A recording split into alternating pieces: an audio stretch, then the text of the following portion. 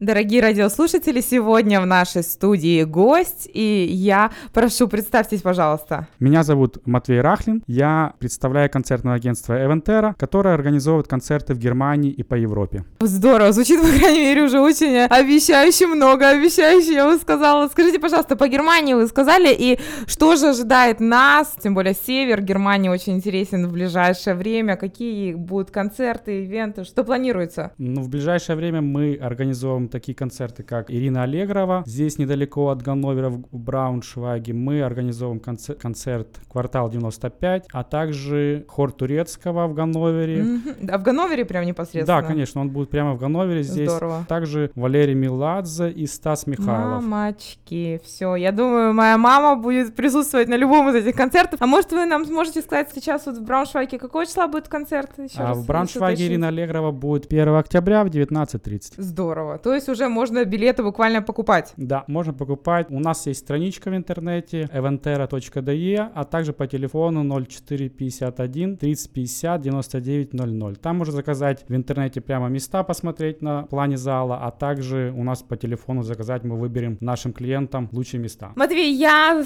прошу вас прямо огласить полный список городов, в которые будет состояться концерт Ирины Аллегровой, потому что прям очень хочется туда попасть. Концертный тур Ирины Аллегровой пройдет по следующим городам: в Франкфурте, в Карлсруhe, в Берлине, в Бохуме. И непосредственной близости города Ганновера пройдет 25 сентября, это будет четверг, в городе Лемго 19:30, 26 сентября в городе Гамбург в 20:00, а также 1 октября это будет... Это будет среда, мне кажется. Да, это будет среда, будет в городе Брауншвайг 19:30. Все, здорово, ну, я думаю, что мы обязательно туда должны попасть, и, если честно, мне даже немного жаль Ирину Аллегровой, такой очень насыщенный тур, я бы сказала. Слушайте, очень-очень интересно все это звучит, и, наверное, это неописуемо здорово вот иметь какие-то вот такие вот дела, вот прям, я скажу так, с такими знаменитыми людьми, которые такой обычный человек видит исключительно по телевизору. Расскажите, может быть, каково это, может, были какие-то интересные истории, или вот какие вот они все? Вот мне кажется, что они, наверное, все такие противные, такие все капризные звезды, которым все не нравится. Так ли это? В принципе, есть такое, но не все, конечно же, и это тоже точно такие же люди, как и мы, и они тоже бывают под настроение, бывает хорошее, бывает плохое, но, конечно, тоже есть свои моменты, которые бывают сложности. Мы всегда все равно решаем их. Вы справляетесь? Да, мы справляемся, и наши клиенты, которые приходят на концерт, все равно их не видят, они только видят хорошую музыку, которую они любят, и поэтому получают удовольствие. Слава богу, наверное. Да, конечно. Нет, ну здорово. А вот скажите, вот есть, я слышала, что у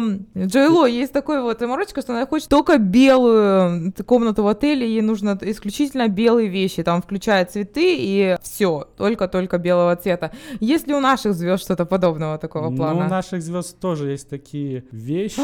Например? Я не очень хотел бы в эфире афишировать, да, потому что все-таки это личные как бы вещи артиста, так же самое, как и любого из нас. Лучше их оставлять для себя. Ну все, я поняла, я лишних вопросов постараюсь больше не задавать. И тем не менее, я знаю, что у вас есть для наших радиослушателей даже сюрприз. Расскажите. Да, мы сегодня, как и в прошлый раз, мы разыгрываем 2 билета на Ирину Аллегрову на любой из городов. То есть можно даже непосредственно место просмотра выбрать самому? Да, можно будет так. А где можно увидеть перечень? Можно увидеть на нашей страничке www.eventerra.de. Все понятно. Я надеюсь, что, дорогие радиослушатели, вы все это записали, и вы знаете, что делать, как только вы услышите песню «Любимые нотки» Ирины Аллегровой. Обязательно звоните нам в прямой эфир, и, возможно, вы станете счастливым обладателем 2 билетов на концерт в любом из имеющихся городов. Вот. Ну что ж, скажите, может быть, у вас есть какие-нибудь пожелания нашим радиослушателям, или вы хотите что-нибудь сказать, передать приветы? Я хотел бы сказать, что слушайте радио и выигрывайте билеты, потому что в ближайшие программы будут следующие розыгрыши билетов, и каждый сможет выиграть билеты на будущие концерты.